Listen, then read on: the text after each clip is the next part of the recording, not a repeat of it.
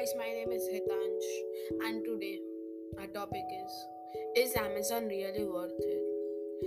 So, first of all, I would welcome you to my podcast channel, Learning is Everything.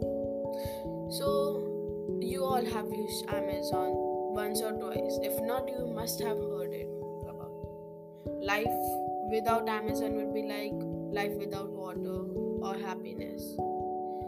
So, Amazon basically for it, basically everything is its customer, but is it really? So today we are going to see point of view in consumers and sellers. So first of all, consumers. For consumers, it brings low prices and a faster delivery. Although it also brings a greater risk, as most of its product, 60% to be exact, is sold by third-party sellers. And when you log in to means sign up to it and create an account, in its terms and condition, it is told that they are not responsible for the safety of the third party's product. Hence, you might have seen the cases like one of the hair dryers, means from it a fire is coming out. So in that case, Amazon was not responsible according to the terms and conditions which we get in while we are creating account. So is it really safe for the customer? So Amazon is not only in the means a way to sell its product, but it also has Amazon Fresh, and it also have its own web where different of companies come and invest. Like one of the example is CIA of US only, and also Netflix, and many of the big companies work on the Amazon's network.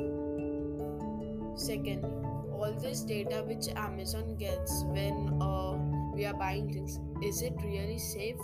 For an example, Amazon Echo, it was told firstly it was able to understand when the blue lights come when we say Alexa, it is able to record. It is recorded what are we asking, and it is given out to the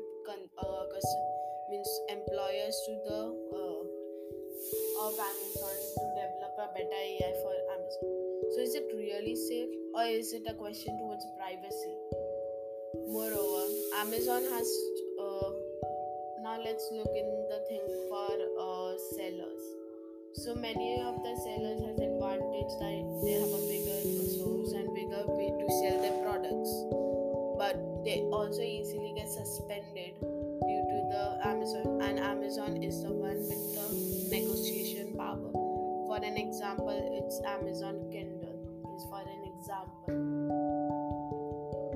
Amazon Kindle, so it had the power against authors, and as a result, they had the authors were in a big problem and a financial crisis due to the right towards Amazon.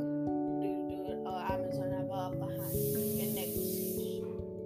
So is Amazon really worth it? That's my question towards all of you, and so I would like you to take actions towards Amazon and try to go deep under it and try to understand, do we really need Amazon, or it is just taking out the business of other people?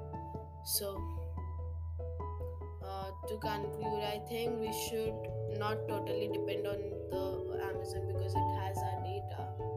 So I think we should take actions towards Amazon